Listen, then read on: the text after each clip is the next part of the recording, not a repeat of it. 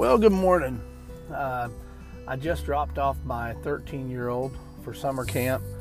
Of course, it's not the entire summer, it's just a week, but it brought back memories of when I was about 9 years old and went to camp.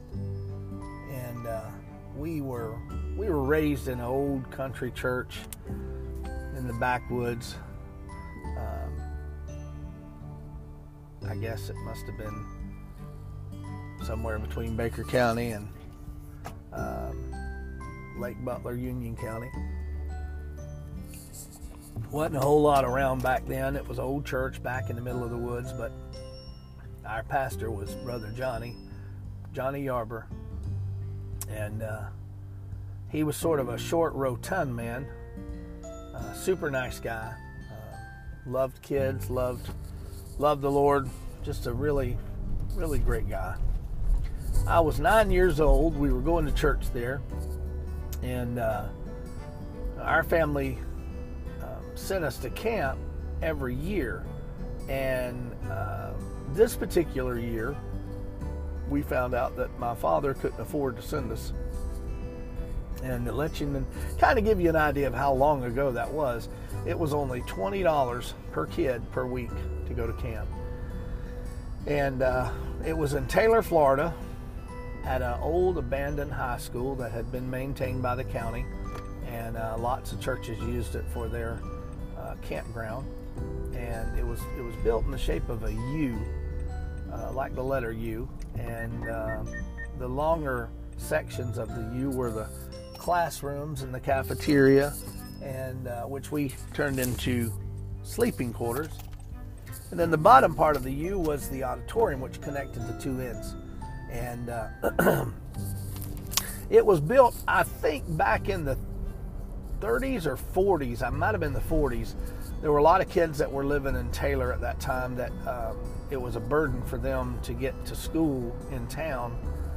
It was a dirt road, and it just took a long time. And so somehow or another, the government got involved, and they built a school out there for the kids in Taylor, and it was Taylor High School.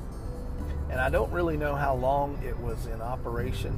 I just know that there was a high school there, and we got to use it every year in the summer to go to camp.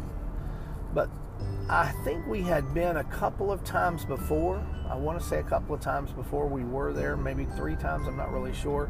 They all sort of kind of run together. But I remember this particular time I was 9 years old, and I can remember the age because of what happened at camp. Nothing bad, a good thing.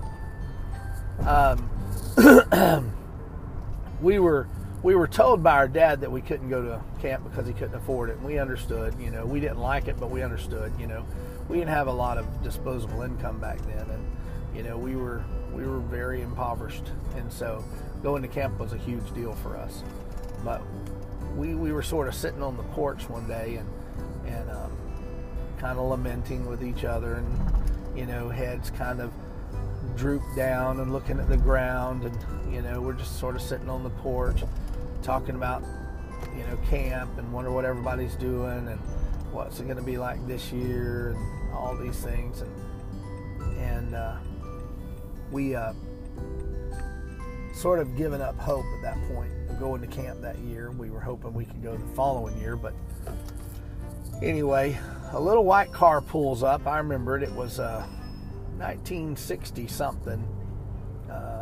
Little white car, and it zoomed in the driveway, and a little short rotund man got out, and it was Brother Johnny. It was our pastor. He said, "Howdy, boys." We said, "Howdy, Brother Johnny." He said, "Y'all ready to go to camp?" And we said, "Well, Brother Johnny, I don't think we're going this year." And he said, "Oh, yes, you are." And I said, "Okay." And he said, "Y'all going inside and get your stuff packed." Well, my dad walked out on the front porch, and he said, "Well, hey, Pastor, how are you?" And they talked a little bit, and Brother Johnny kind of let my dad know that, you know, we were going to camp, and it didn't matter if my dad could afford to pay for us to go or not. We needed to go. And so we ran inside. We packed our things and jumped into that little car of Brother Johnny's, and off we went to camp. And that was this is just how God works sometimes. Now, strange thing is this. That was my last year going to camp. I didn't know it at the time, but it was my last year. And at that camp, at the age of 9, I accepted Jesus. I accepted his gift of salvation, and I became a Christian. And some of you listening, that may not be a big deal to you, but it was to me, and it still is. And had Brother Johnny not taken the initiative and,